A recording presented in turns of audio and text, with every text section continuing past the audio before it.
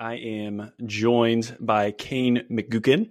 Kane is a data strategist, kind of financial advisor blend at Arcos Global Advisors, and has a unique background with finance, business administration, paper to computer science. He hosts the Navigating Bitcoin Noise podcast and has some incredible conversations, so I would highly recommend checking that out. He also writes on Substack for the Mesh Point.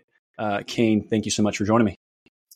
Isaiah, thanks for having me on. Looking forward to the conversation. I always enjoy these, especially from our side of the fence where we're kind of traditional guys coming from the wealth management arena and talking about Bitcoin, which, these days can be a challenge, as it always is in bear markets. But thanks for having me on. Yeah, absolutely. We've known each other through Twitter only, and this is the first time we've been able to, I guess, e-meet or chat. So it's always nice to do that and connect. But I guess starting with going from traditional lens and that being kind of the world you've lived in, and then Bitcoin, there's a lot of folks that they've heard about it for a long time, but they will continue to say, not my thing, or I'm not interested, or there's all these different issues. What was kind of your journey, and how did you get to the point where you're like, hey, this Bitcoin thing might have legs. It's interesting. I'm going to, talk positively about it, or, just put some money there. Yeah. I mean, I think I came across it very early. At that point, I'd gone from wealth management to institutional equity sales. It was sometime prior to that first kind of 2013 bull run. So I did, like everybody else, dismissed it, coming from kind of wealth management, Wall Street background. There's no way anybody's going to create something that's better than what these guys are doing and what's been going on for hundreds of years. And I had a friend who was on Wall Street, and those were the guys I talked to at that point in time. And said, hey, what do you think about this? A lot older than me, a lot more experienced. Oh, that's kind of dumb. And I was like, yeah, you're right. It's just dumb internet nerd money. Won't be a thing. It'll be out of business, for whatever in a short time. That was when Bitcoin was around 200, that conversation. Went to 1,300 over the next couple of months. I was like, wow, that was dumb. Bad move. Then it went down to 200 again, sat there for 2 years. And so the moment for me was game day. I think I'd said this before, possibly on my podcast. So if I'm repeating for anybody, sorry about that. But on game day, I think it was actually at Auburn, which is where I graduated from. A kid held up one of the signs that said, "Mom, send me," and he crossed out money, and it had the QR code, and then had the Bitcoin sign. And I was like, wow, that's kind of interesting. By the end of the weekend, the kid apparently had something like $25,000. So all the quote unquote nerds in the garages doing nerdy things sent the guy 25 grand by the end of the weekend. I was like, wow, people just took a still frame image from somewhere they weren't and sent someone value. And so I was like, that changed the game, because if I wanted to pay a wall or a pole or some other machine, I could. And that's not something that, still really we do all that much today. And that was, I don't know, 10, 11, 12 years ago. So that was game changer for me. And I was like, maybe something's wrong here. Fast forward, kind of dismiss it for a little while until somewhere around 2016, 2017. And at that point, I had gotten back into wealth management on the RIA side, which is independent. And so you have a lot more freedom to kind of think outside of the box. Everything's not passed down to you. This is just the way it is because it has been, and this is how it's going to be. And at that point, I really started looking at it more from a computer science background and kind of understanding it from that perspective. And then, I came through a great financial crisis, came into the business early 2006. We ran portfolios, equities, options, fixed income, traded all the different asset classes, did all the research.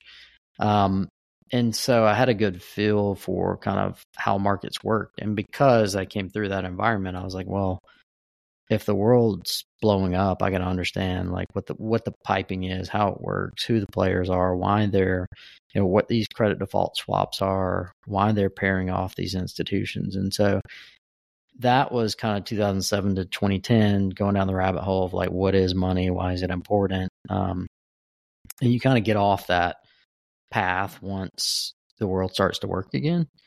But then here we were kind of 2015, 16, 17, and all that started to pop up again. And so I had a head start from that point of just something I had done a decade prior. And so I just kind of picked up where it left off and went down the Bitcoin rabbit hole from there.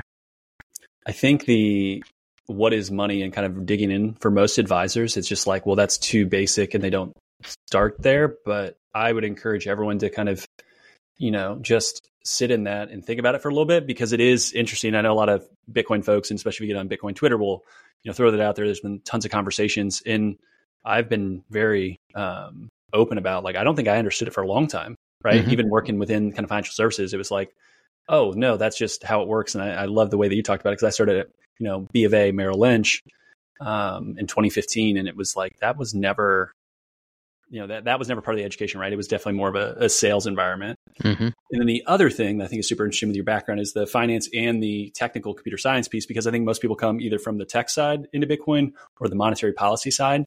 And you've kind of been able to see it from both lenses. Is there one that you think is stronger that helped you kind of firm up Bitcoin, or was it, hey, this is a nice balance between the two? I think I would have to weigh the real answer on those that kind of see me every day and can say you're better at this or than at that. I think, to your point, that's why I started Navigating Bitcoin's Noise, the podcast, was because I had both backgrounds. I can go and talk to developers. I can go and talk to people that we showed around, which were Wall Street analysts, and have real conversations with them. And that was most of my kind of early career. So what I saw when I came in this space was an immature crowd that doesn't know, and I don't mean that negatively, but just doesn't have experience in the markets. They don't know how a trade happens. They don't know the steps you have to go to. They don't know what happens when a trade fails, what happens when one institution's net short overnight or whatnot. And so that was kind of the Bitcoin developer community. Yes, they understand Bitcoin very well, but I think some of the fits and starts that we're seeing now, and we've seen over the 14 years, is just that lack of understanding how money actually works and what that means for different people. And yeah, we all know the power struggle, but like, don't fundamentally really understand it. And then on the, traditional financial side, it's everything that might cause a problem for fees and the sales side of it gets kiboshed.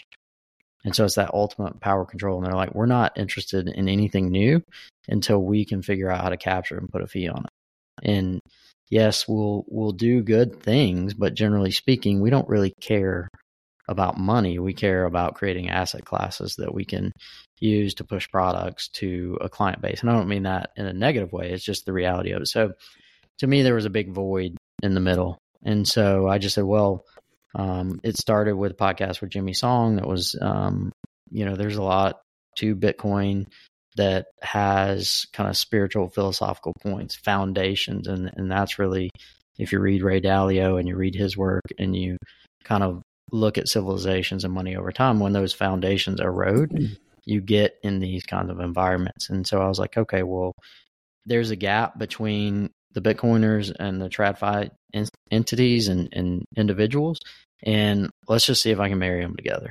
And so through a tweet, got in touch with Jimmy. He was pushing, or not pushing, but he was coming out with a book, Thank God for Bitcoin. Had spent at that point, or either going into it, a little over a year into a men's group Bible study. Hassan Boyle, it's all online. And well, we were in person, but it's available online. And so we talked about money for 52 weeks, but the whole time we were never talking about money. And so I got invited there through a business partner, and I was 2 or 3 classes in, and I was like, I already know where he's going. Not that I just know what he's doing, but I was like, this is the 10 years prior, figuring out what money is. This is Bitcoin. And, 42, 45 weeks later, we get to the end and we finally start talking about money. And so those 3 things kind of shape, my perspective on things. And that's what I try to share. So I think over the last couple of years, that gap has closed between Bitcoin devs and TradFi. And I think long run, Bitcoin becoming that financial network that it can be, that gap will continue to close. So hopefully that answered, I know it was a little bit long, but hopefully that kind of answered the question. I just try to be objective and look at what we know, how it's played out. History repeats itself over and over. The times when people change, but the realities of what happens doesn't. I mean, the whole Luna FTX debacle is just like 1,000% like any other crisis. 1907, 1913, 1917, 1929, 1987, all of them. 2007 is exactly the same. And this time it's just a new asset class having their kind of failure moment that puts them on the map.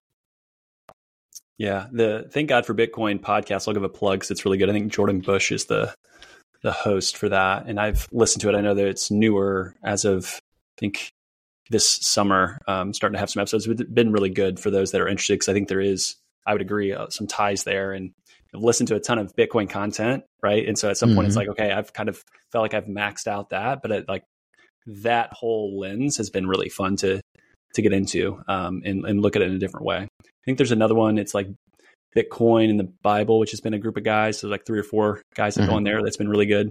But going back to kind of the traditional world, and thinking about roles changing over time with Bitcoin adoption, do you have any thoughts on that? Because I think that's one key thing that I've tried to explain to peers, right, that are RAs, that are advisors out there, and saying, this Bitcoin thing doesn't make you extinct. It's going to change your role. And there's lots of cool opportunities to learn, to navigate, to actually, enhance the client experience, and also come alongside and like be the trusted relationship as you go through.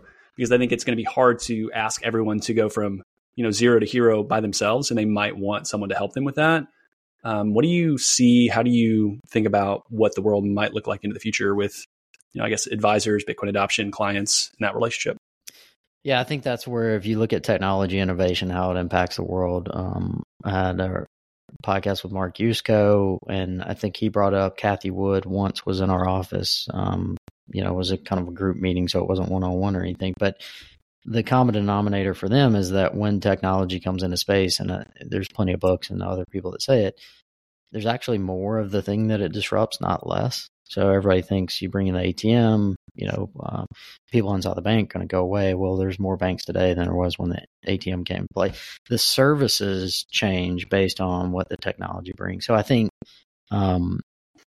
banking has always existed, well, since the 1400s, and it never goes away. Components that don't make sense go away, and friction gets removed, and new technologies make those things work better. So long run, I think that Bitcoin has the opportunity to make, a lot of the friction in banking go away. It's just, what is that going to look like? And that's the power struggle, right? Who's going to get to call the shots and who's not, and what part of banking and commerce and business can happen in a truly, trust and untrusted environment, right? And who, for bankers, it's hard to relinquish that power. And because they're always looking at, like, knowing whoever controls the money controls the people, right? From the people side, they're just like, look, I just want to live. I just want to do these things, live. And so I think when we get to the other side, this technology will make transfer of value better. It might get nasty in the middle. And so I think that's the big question. From my perspective, what I do, we will work with high net worth clients, and then they're interested in Bitcoin, but by and large, they're interested in wealth preservation. And so you can't go 80, 100% long in some asset that's down 80%, right? You could at the bottoms, and you could say, well, I'll sell the tops, but reality is, like, nobody's great at that. There are a handful of people, the greatest hedge fund managers in the world, but and this is really part of where my study started in 2005, 6, 7, 8, was like, hey, I'm going to go get the classics. I'm going to learn what these guys did. And really, when you boil it all down, not to like take away from any of them, because they were all great, but most of them, it was some form of cornering a market, inside information. They made trades before the markets came, and they used that as their exit liquidity, kind of what we saw with FTX. So they go in these environments where there's not much regulatory oversight. They apply the tactics that have been applied for hundreds of years, and then they exit, right? And maybe they pay a little fine here or there. I mean, Wall Street went away with 2007, all the leverage and rehypothecation we saw. Well, most of that just moved to Europe on the insurance side of things, right? They can use the term guarantee, we can't. But the reality is there's a lot of leverage built up in those institutions. Hedge funds went away. Stevie Cohen, those guys, John Paulson with mortgage crisis. When you bury it down, they all just paid fines and said, fine, we'll set up a family office and only manage our money. So hedge funds basically no longer exist, right? Because of the rules that they kind of skirted for decades. And I'm not saying those specifically, but they all paid fines and said, we'll just restructure our business. So, now we kind of enter in that point is we'll have more bankers if everybody's doing banking on their phone, right? Do they really need somebody to call and say, do this wire or do that when they can kind of transact on their phone? Because we're all pretty competent from that form. How we got here was sort of debt and leverage on these second and third world countries.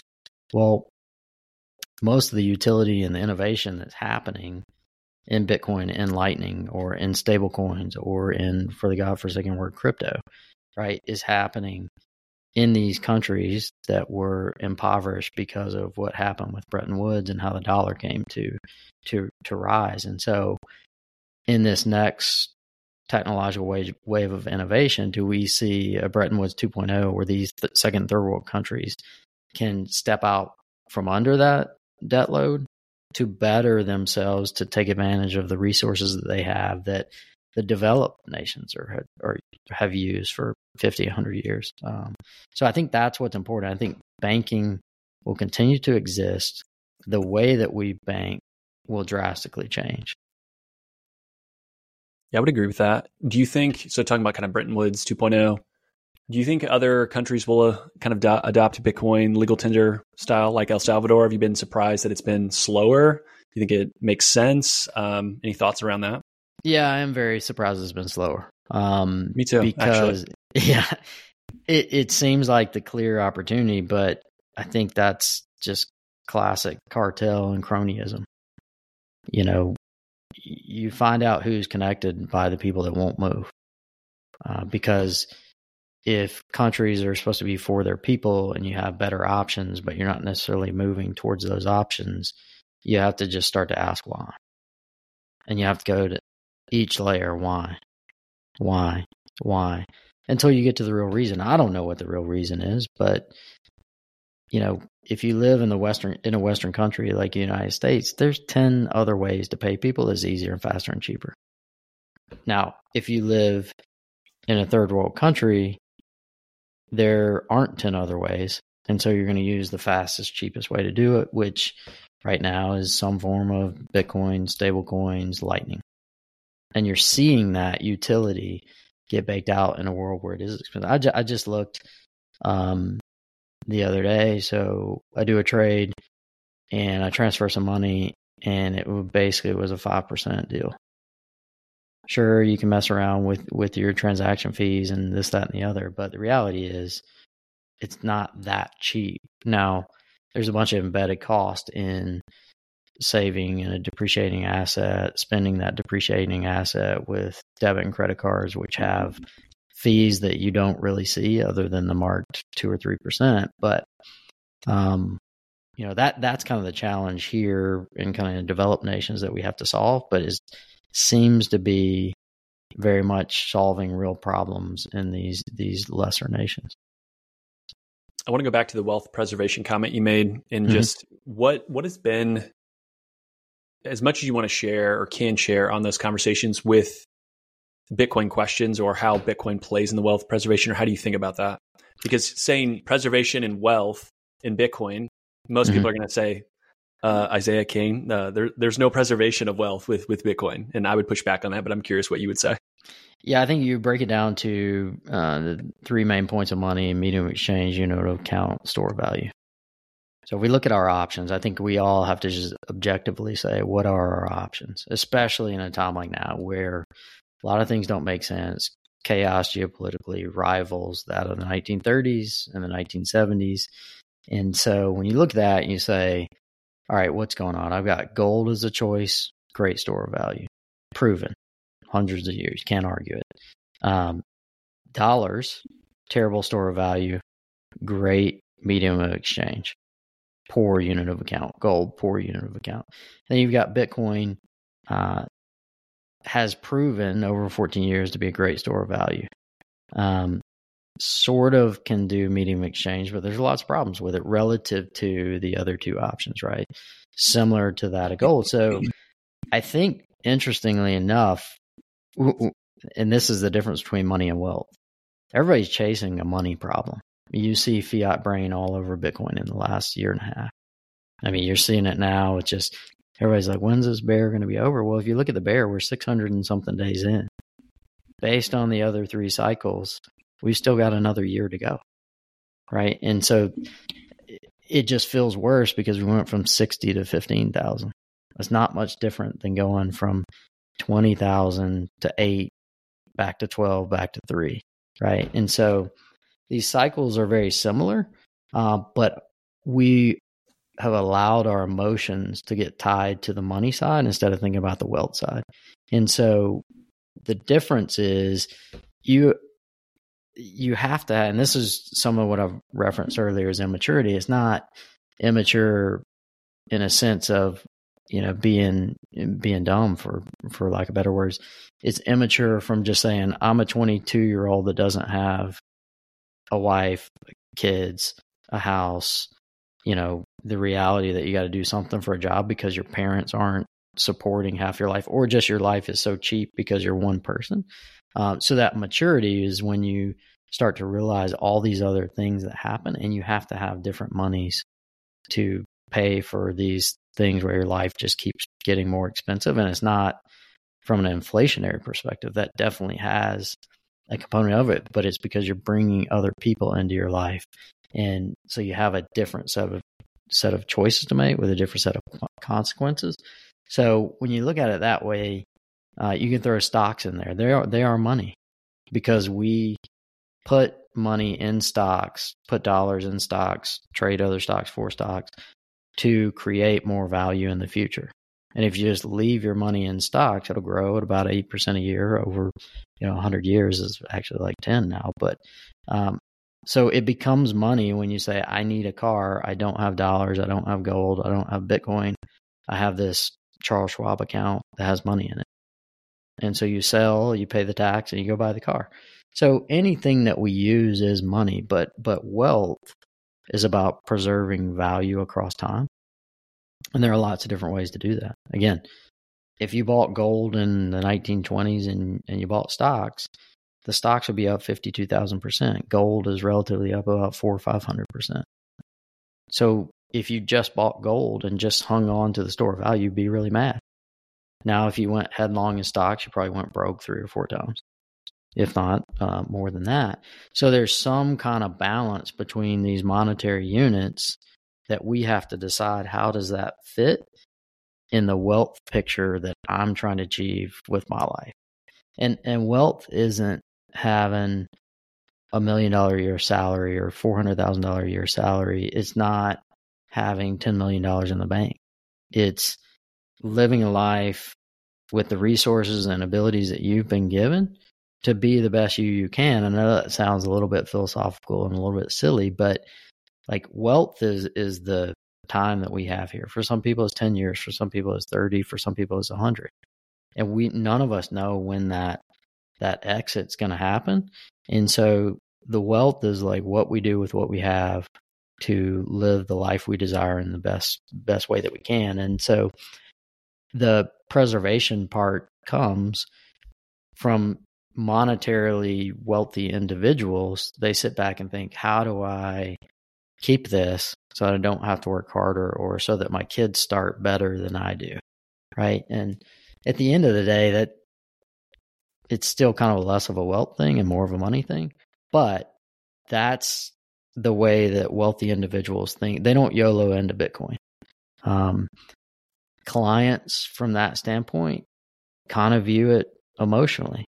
And so in 2021, 2022, Bitcoin's all-time high. Everybody's like, why don't we own this? How do we own this? And then now, fast forward to now, everybody's like, that's the dumbest thing I've ever seen. Look, it's down 80%. Why would I ever own that? the only challenge I have there is look at every crash in stocks. Why did we ever buy that again? Because psychologically, the masses have said stocks are okay. And they're like, well, Warren Buffett says when there's blood, it wasn't him, but he quotes it a lot. When there's blood in the streets, go buy everything hand over fist. And so I think we're just kind of figuring that out with Bitcoin as mass adoption happens. So the idea that, humans in being emotional investors doesn't change regardless of what we're owning. Mm-hmm. I totally agree with that. And I love the term fiat brain. And I do think you're seeing that some. And the thing I wanted to ask, just thinking about kind of fiat, which I think that term was never in the lexicon of many people 5 years ago. And now you hear lots of people talk about fiat, which I think is actually really something that's been a positive coming from some of the Bitcoin space, is making people start to ask and hear that. No, not everyone's saying hey, what kind of car, right? They're not going back to the car reference with fiat. But thinking about fiat in this idea of the next generation and wealth preservation and building kind of strong families, I view that, and I'll kind of give my take, is that the current structure of what I would say is not free and open markets as much has damaged that, where people are so focused on just getting by that they're not able to think. The vast majority, right? There's super wealthy families out there. Yeah, no, I agree. Yeah. It's shrunk the idea of how do I set up my kids? And you see the studies in so many, call it millennials or Gen Z, they're going to be worse off than their parents, right? Mm-hmm. You see those studies and it's why? Because there's all this wealth, there's all these things that are created, technology is so much better, yet we can't seem to figure it out. And to me, it goes back to money. But any thoughts, anything that you've looked into or studies or your own take on that? Yeah, I mean, that's a lot of what we do on the RIA side is how much is enough? How do I not mess up my kids by giving them $10 million, $5 million at 18, 25? How do you bring them into the picture to explain? And that's where the values and principles of money come into play, because money isn't what you can buy or having a nice house or having expensive vacations. It's understanding just the basic foundations, which are biblical in nature.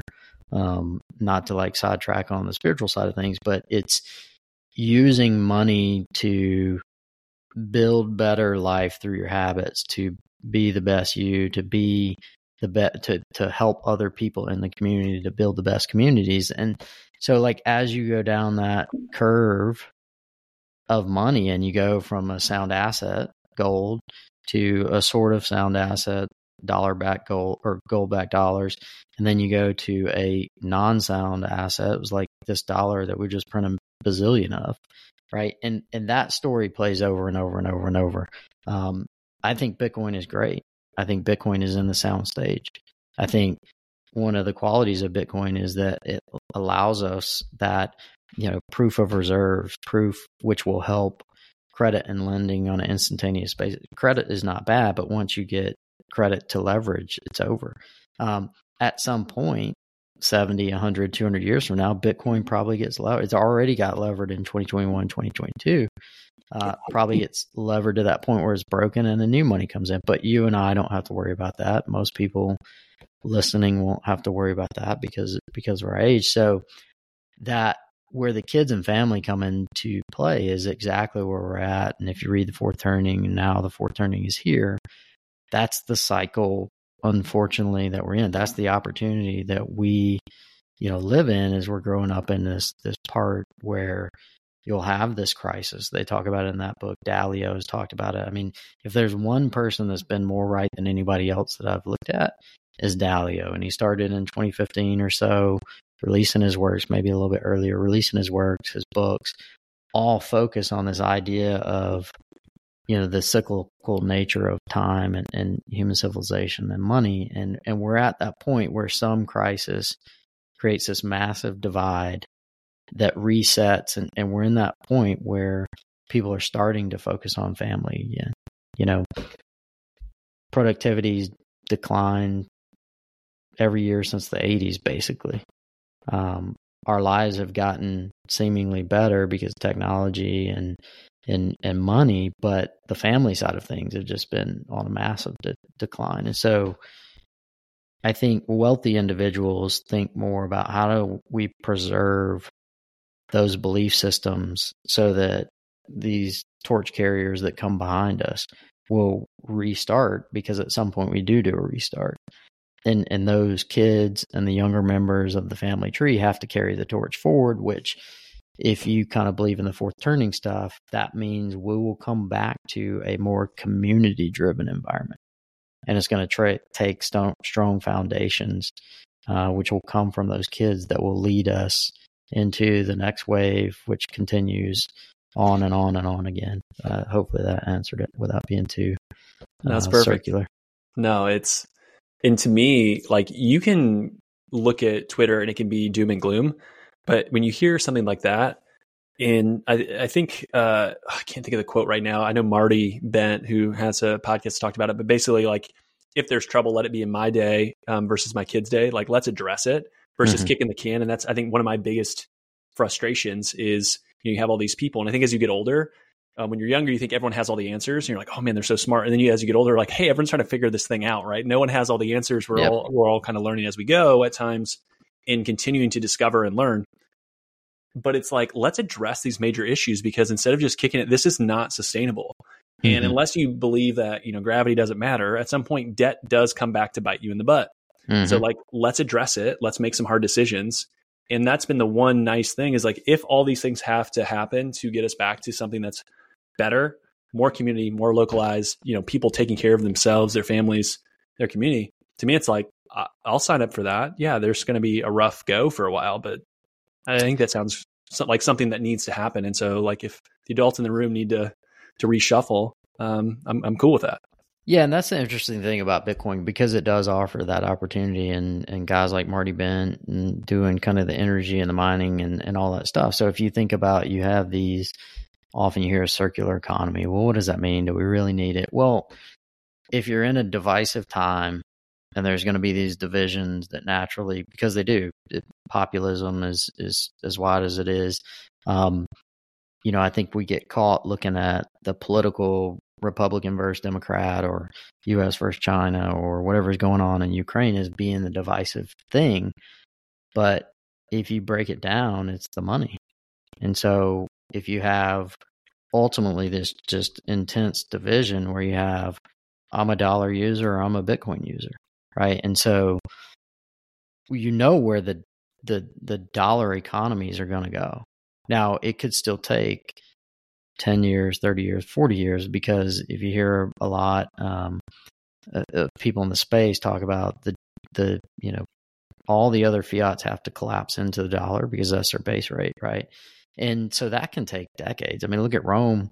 It's 300 years in, money collapsed, and I think it went on for another 200 or 300 years, right? Look at Britain. They collapsed in 1942, right? And Bretton Woods set up in 44, and there was a new system, but they're still existing. The euro and the pound still exist, or the pound, euro was created later, so that they didn't just fall off the face of the earth, and it didn't just go to zero. Like, those communities kept using those money units, and so the dollar could face the same thing. It could take another 100 years, who knows?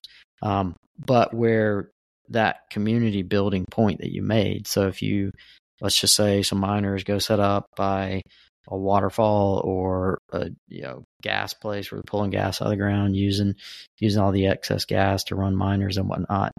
And then somebody puts stores next to them and they only accept Bitcoin. They don't really accept it. You'll have these foundational communities in parts of the United States that nobody lives in because it's cheap. You've got this mass exodus out of California and New York into generally the Southeast, because it's always been viewed as kind of the cheap parts, or people from California going to Utah and Colorado and Wyoming, North Dakota, and all those places where people don't generally live.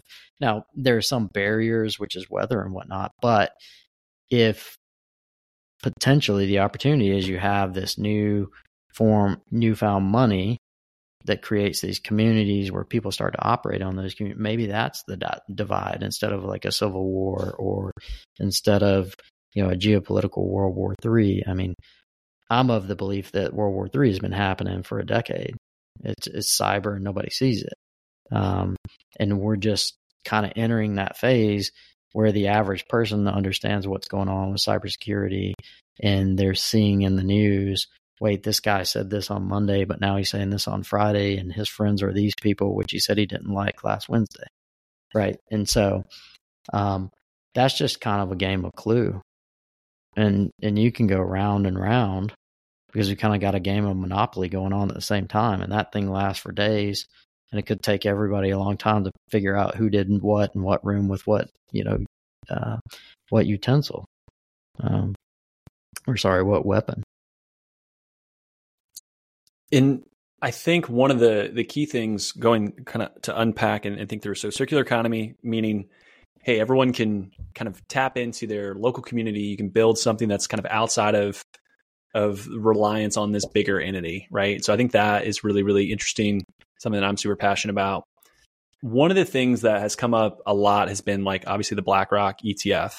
Mm-hmm. And with the ETF, there's some shortcomings as far as being able to actually use Bitcoin, right? So like the circular economy thing there doesn't make sense because it's similar to like a stock at that point, right? Yep. You have no way to redeem it. You're going to get dollar IOUs. Maybe the number goes up, great, but it's not necessarily going to give people the ability to really tap into kind of the strengths of Bitcoin. And so I want to talk about that for a second and kind of go into where, what do you think on the ETF? Is it a good, bad, indifferent thing for financial advisors? And then also the other piece of it of, people talking about the ETF, they talk about, well, no one wants to write down, 12 words. No one wants personal responsibility. And that kind of builds on our previous thing of like wealth preservation. That is taking personal responsibility, saying we are going to take care of our family. So I come at this and I hear it and I'm like, well, I obviously believe a certain thing, but then I hear all these other people saying this other stuff. It's like, does no one want to take responsibility for any decision anymore? And they just want to outsource. And to me, I want to say no, but then you continue to hear it. I get smacked with it that, no one wants to be responsible for their own stuff anymore. They just want someone else to do it for them. So there's basically like 3 questions in there. So I'm going to start with thoughts on the ETF and BlackRock because they'll likely get approved. Is this a good or bad thing for Bitcoin, and why? It's hard to say. I mean, like as a staunch believer of Bitcoin and what it can provide, I would lean towards the maxi route as a bad thing, because in any asset that you want to own the assets and you own some proxy, even like a MicroStrategy. Well, he's levered to the nines. Let's just say it doesn't moon.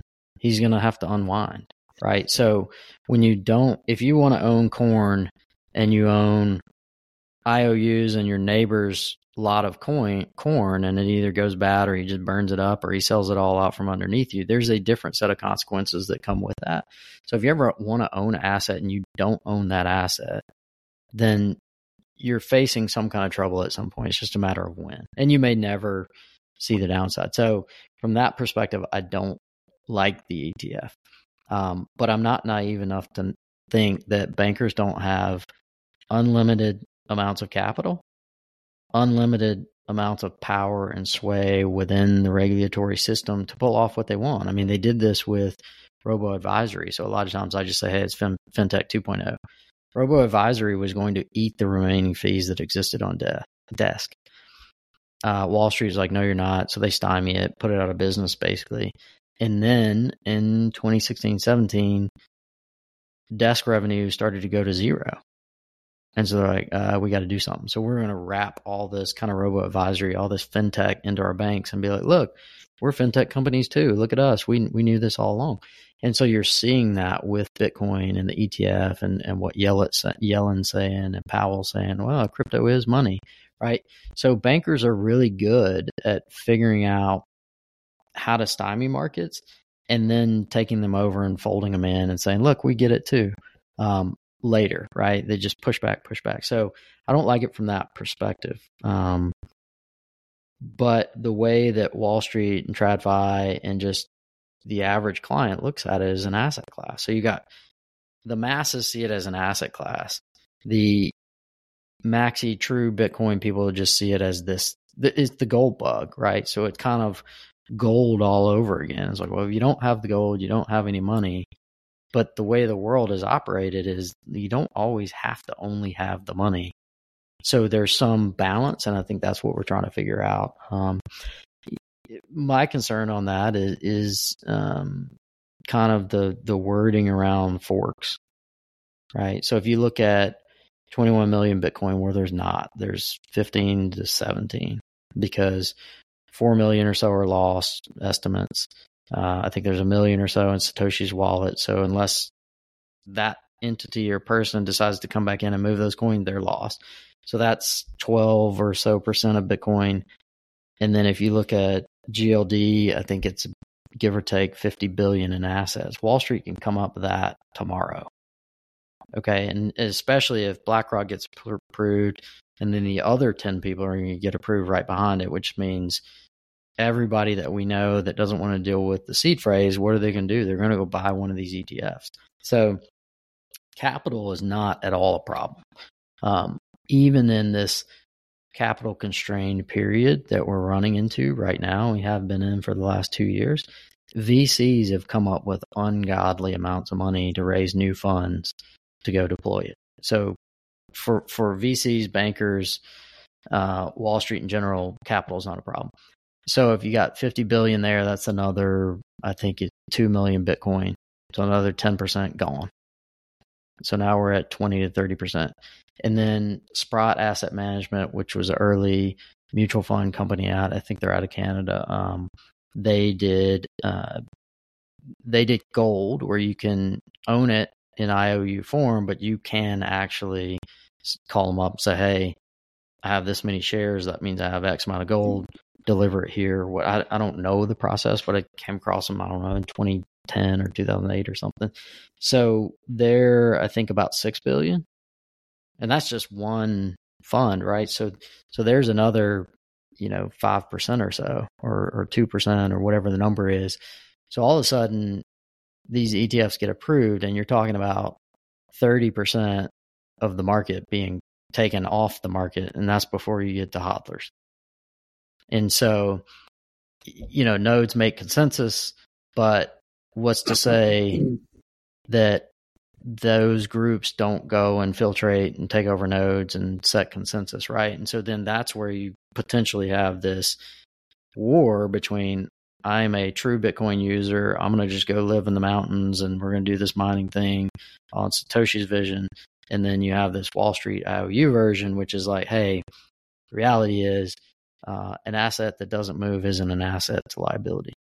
So we got to have some velocity. And that's where I think we're still trying to figure out what is that line where you go from credit to leverage. And so you may have kind of the gold bug environment, and then you have the Wall Street environment just rebuilt itself. I mean, if you look at like what Strike and NYDIG and Stone Ridge and these players that are setting up nodes around the world to create this real network, it's the 1980s commercial bank build out. And so what that means is you start with all these players that are like rushing to send money around the world, and that becomes 20 or 30 realistic options, which becomes 10, which becomes your big 6. And so when I look at that, it's basically the very same structure being built out. I think Debt and Delusions is a book that talks about that. And just look at Wall Street history, you find it. But what's different is the fee, instead of it being 10%, maybe it's 6%, because everybody's got to work for something. So I don't really know how it's going to shake out. I'm a purist. So I think if you want to own something, you own that something spot. But I understand that Wall Street's game is first create futures, then create options. Now you got your band that you can create profits and revenue and steady price action. Did that answer your?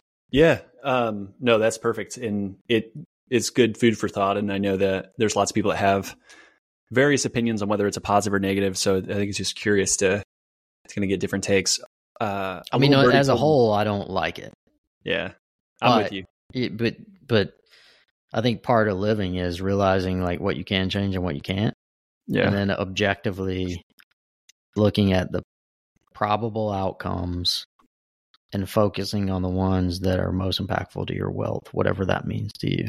Yeah. The optimistic take that I continue to hear from some folks within Bitcoin is when someone buys ETF, it goes up in value, and they focus on that. And they're like, well, I can't actually own this thing, and I'm told I should own it. And then they go and they maybe they buy it and they take self-custody at that point.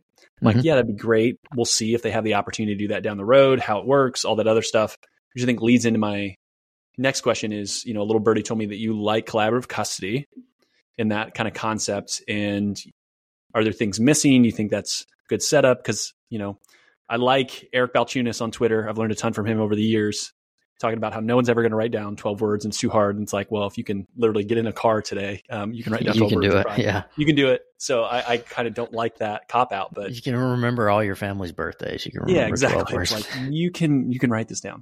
Talk to me a little about what you like about collaborative custody and what that looks like either today and what you think should look like in the future.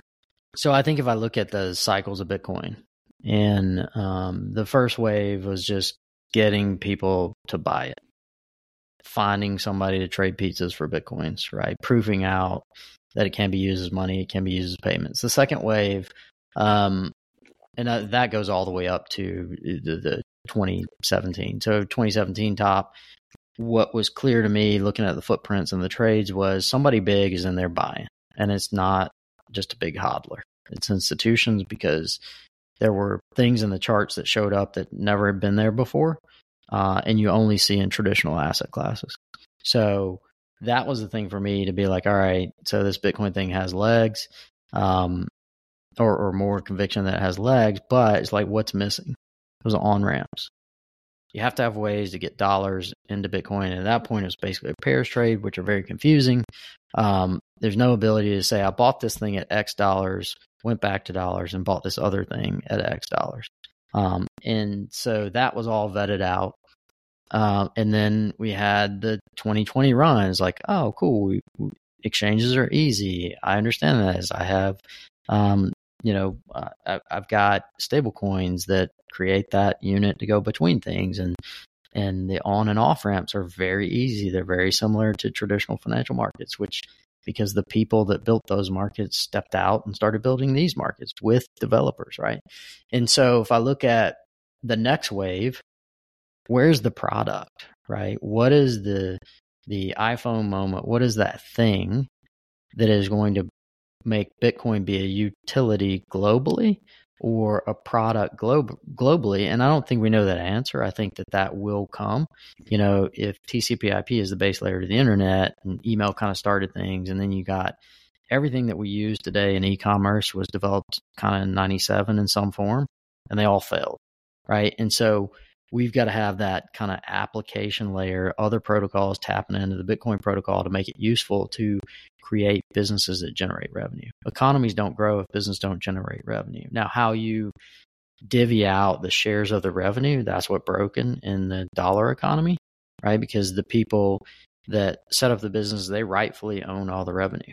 But when you employ tens of thousands of people and the revenue doesn't flow down to where they can feed their families and they can go buy things that they need at the store without impoverishing them in some way, or that just imbalance gets out of whack, that economy breaks and that revenue system is broken. And so that's what we're trying to fix. But we still don't have that thing for Bitcoin, because storage is important. But as you said, most people kind of don't want to do it. So I think that you're seeing it with Fedi, you're seeing it with multisig, you're seeing it with, the Unchains and all those guys that really just look like a 1920s Merrill Lynch, right? New technology, new forms of custody. And I think when we fix that bridge, that's where masses come in, because I think we learn one thing from cloud and internet networks is the average person doesn't want to mess with that stuff, right? And so in 97 to 2003, you're messing around with your own home server and you're like, dude, I just got attacked and I just lost all my stuff, or, it got locked up and, that sort of thing. So people said, hey, this is cool. I'm a sales guy for this, or I'm a butcher, or I cut lawns, or I'm a middle management in corporate America. I can make a lot more money and build a lot more wealth focusing on that, because that's what my talent is. It's not sitting at home for 6 hours trying to figure out why this server won't give me access or how to host my files. And so we just put everything in the cloud. And then we realize why that's bad. So now we're just in that point where it's like, hey, let's bring everything out of the cloud. and put it on a node and have all these file storage where I own it and I have the keys and all this. And I get that. And I 100% agree with that's needed. And that's sort of where we are at the foundations of things getting reset. But 90% of global citizens aren't going to do that because, like what you talked about, they want somebody to point the finger at. Now, I think we also have to realize that, hey, if you want somebody to point the finger at, we're just going to end up in this environment where everything continues to get more expensive, money debases, it becomes worthless.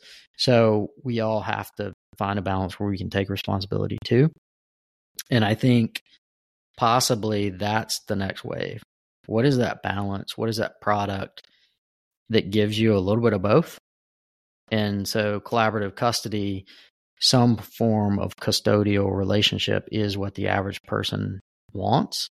And feeding the masses is how you get to just, big time growth, a lot of revenue, a lot more opportunity, rather than saying that everybody's going to become some form of server admin in the next 4 or 5 years, 10 years. And maybe they do. I just seems like it's a bit hard for most people where they can best spend their time. Yep. It is. I talk about it a lot too. You can't borrow someone else's Bitcoin conviction going through, drawdowns and different things. And the other thing is you can't get the intellectual interest in wanting to just learn all this stuff because a lot of people, they just aren't there. They don't want to learn, right? They're like, I like the growth of my purchasing power or the number go up and that's cool. But I don't want to worry about like wallets and all this other stuff. And I think, there's a blend. And I do think financial advisors can come in and help educate and say, hey, here's the trade-offs. Here's what you should do. Here's what I do. Here's what other people do, and like show and teach and educate. I think that's a huge spot, again, to expand the services like you talked about earlier on with banking, right? Like it's not going to go away. It's just going to change. So maybe some of the services that advisors are offering are going to adjust over time and something that you can help with, right? If people are willing to pay for your time, they're going to learn and be educated from that. Kind of as we close, I have two last questions. What is a view that many in the Bitcoin space would disagree with you on that you hold that you're like, I think this is pretty non-consensus, but I believe it? I think it's multiple fronts. I mean, I think one of them, I put a lot of stuff out about the leverage that was going on in the system in 2021. And it was clear in the charts. It was clear in a lot of different areas. It was clear if you look at base rates at that time were in traditional markets where most of the money is, where most of the leverage is, 1-2%. In treasuries, base rates in crypto markets were 8-9% GUSD, Tether, USDC, all those things. And so if you look at the base rate, that's the base rate. Anything over and above that is 100% risk. And so my indicator for there being a lot of leverage in some way, shape, or form, which played out in 2022, were two things. It was Eurodollars and all this goofy lending, yield farming, where you're like, hey, I'm making 17%. It's like, yeah, okay, so you're taking 100% risk on 100% of base rate or 90% of base rate, which meaning if USDC is base rate in that market is the quote unquote risk-free rate, and you're getting 17, then you're taking 100% risk for just an additional 8%. Trying to think that some kid in his mom's basement code is going to last. And as you see, there's bugs every day in all this code, which creates hacks and all that came collapsing. So one would be, that was an early one. That's obvious now. So people are going to lever just because we're greedy. So I think navigating that. The other one is the custody thing. I don't disagree that people should self-custody, but the reality is the average person, when they go to the store, they just want to swipe and go. Right or wrong, swipe and go. And so if we want mass adoption in Bitcoin and people can't do that and they've got to pre-plan their spending an hour in advance or 2 hours in advance, or they got to just move too much stuff right now, people aren't going to do that. I mean, I think you see that, right? Americans aren't doing that. Part of it is you got tax laws that prevent that. I mean, why do you want to create a taxable event every time you spend something, right? And I know they moved it $600, but a wealthy person spending $600 is like an average person sending $1. Like they do that every hour. So it's crossing that bridge. I mean, that's where on the one hand, something like FETI or some of these other systems make sense. But to get those systems, you're reintroducing SBFs. You're reintroducing Madoffs. You're reintroducing trust in my money, giving it to somebody else, let them have the keys to print a bunch of money that I can use on a liquid basis. So I think that's the one pushback area that I don't think people have fully objectively looked through that. I think they're like creatively speaking around the real risk to push whatever their interests are, which that's fine. You can be interested in that, but it's hard to sell it as like, hey, look, this is a different system and there's no risk involved. Because anytime you lock up your Bitcoin into some system where you don't 100% have control, you've given over like the core principle of Bitcoin. Now, the reality is to make Bitcoin liquid enough to make it usable, there's gonna be some of that. And I haven't seen anything yet that like fully convinces me that we've fully figured out that problem. I think we will, because if you look at, just banking in general, or if you look at where we've come since Bretton Woods, or you look at the SWIFT network, or you look at just the internet, like the internet should have never supported 40 or 50% of 8 billion people, but it does. And there were peaks and valleys to get there. So I think we'll get there. And I think specifically the challenge in 71, post 60s into the 70s was liquidity in a system. And if you look at every financial crisis, it's always a liquidity issue. And Bitcoin just ran into that issue last year. And so what they did was created SDRs, special drawing rights, and created SDRs to create this money that basically was Bitcoin. Well, in 2020, they levered those things to the 9. They went from, I forgot what the number is, but they basically tripled the amount of SDRs. And that's just money that countries trade. But it can't be used for anything.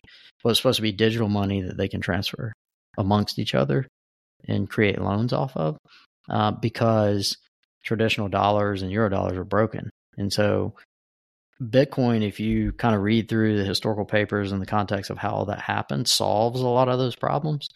It just doesn't give bankers and political powers and nation states the power, which is a dynamic that are not comfortable with. So I think the broader thing there, the pushback is just kind of like, what's the right answer for custody?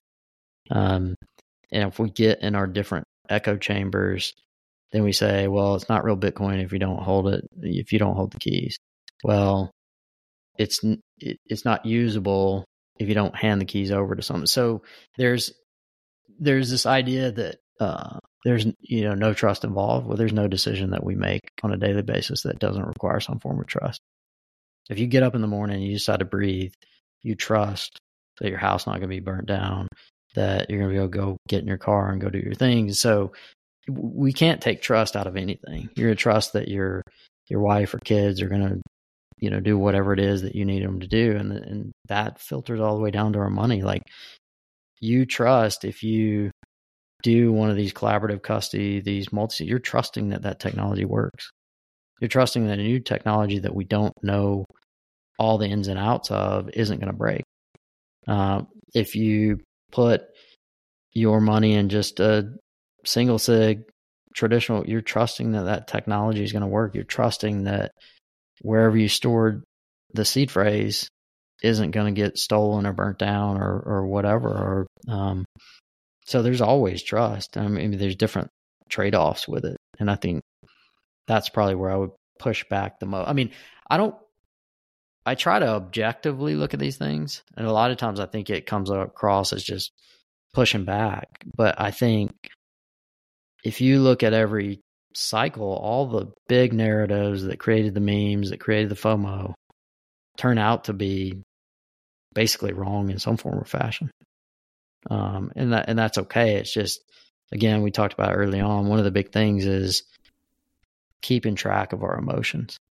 And so when our emotions get so bulled up that we think Bitcoin's going to 1 million, that's probably the end of that run. And when they get so bearish right now, where you're literally seeing a lot of influencers being like, I don't know if I'm ever going to make it through this bear. It's so much longer than the rest of them. It's not even half as long as they are, right? And so those are just narratives we tell ourselves to feel emotionally okay. But that's what I would push back on probably the most. All right. I love it. The one thing with Fedi, and for a lot of people listening that are maybe advisors that don't know Fedi, one of the key things there is that anyone that holds the keys there, it's within punching distance, which I love that term, right? Mm-hmm. So it's someone that you can go see. So bringing it back to kind of community oriented, where at least there's some of the social pressures to hopefully address that. But you're right, there's always going to be a trade-off. I think the answer with custody is going to be, here's lots of options. Which one fits best for you in your situation, and not saying it's this or nothing, I think is important. What resource would you recommend for financial advisors to learn more about Bitcoin? Do you have a favorite, somewhere you'd point them to, an article, podcast, book? I mean, anything? I think, podcasts like this, Advice on Bitcoin. Outside of this excellent resource. Selfishly, I talk a lot about it in Navigating Bitcoin's Noise, but that's probably not important. I think just coming to terms with what's your meaning of money and in your circles, what does that and what is your meaning of wealth is a big deal. You can get that from scripture. You can get that from Seyfedin Ammous, like his book, The Bitcoin Standard, gets pushed around a lot. That is huge. Again, I think the fourth turning stuff, there's optimism within the pessimism. That the sovereign individual, a lot of these things that talk about what the average person just kind of wants to stick their head in the sand and pretend that it doesn't exist. Those are the places in this kind of environment we should be at least acknowledging and kind of saying, oh, this is what happened. How did that play out? Because in some form or fashion, it just seems like that's the environment we're in. So you don't have to go down the rabbit hole of the negativity, but I think we do need a solid understanding of how humans most likely will react, because the stories that are playing out have played out for thousands of years. And the people and things that cause those uproars or beautiful times are always different. The psychological behaviors are the same. And I spend most of my time as a technical analyst because price tells you everything you need to know before a headline ever will. And to a lot of people, it's just voodoo, magic lines on the chart. But it's human psychology. And so in traditional markets, a lot of that's eroded because of the manipulation, not in a bad way, but it's just numbers are massaged, prices are massaged, and it doesn't work as well. In Bitcoin markets, it's much easier to see, but that will change over time. So I think to kind of end it, where can financial advisors help, and how does our roles change over time? It's just right now we're just in the education phase, because the regulatory risks are too high or aren't defined where you can just point someone in a direction, because the average user is still looking for ways to not take responsibility. And so we can only educate about the realities of what money is, what wealth is, and how these things play out within the larger banking system and networks over time. And, next stage, hopefully we get to products that can generate revenue, that can provide those tools for end users. And I think we'll get there. I think optimistically, I think we will get there. Kane, thank you so much. I'm going to link to Substack, your podcast, you on Twitter. Any closing thoughts outside of that? Anything else you want to leave people with? No, Isaiah, I appreciate you having me on today. Enjoyed it. I think for just the average person is, go seek out, find information about things you care about, and, dive in, kind of let your fears go and get in and see what it's about. Don't just take somebody else's word for it. I mean, have trusted individuals that you can rely on for good and bad information, but for yourself, just dive in and figure out if it's for you or not. Perfect. Great spot to put a pin in it. Take care. All right. Thanks, man.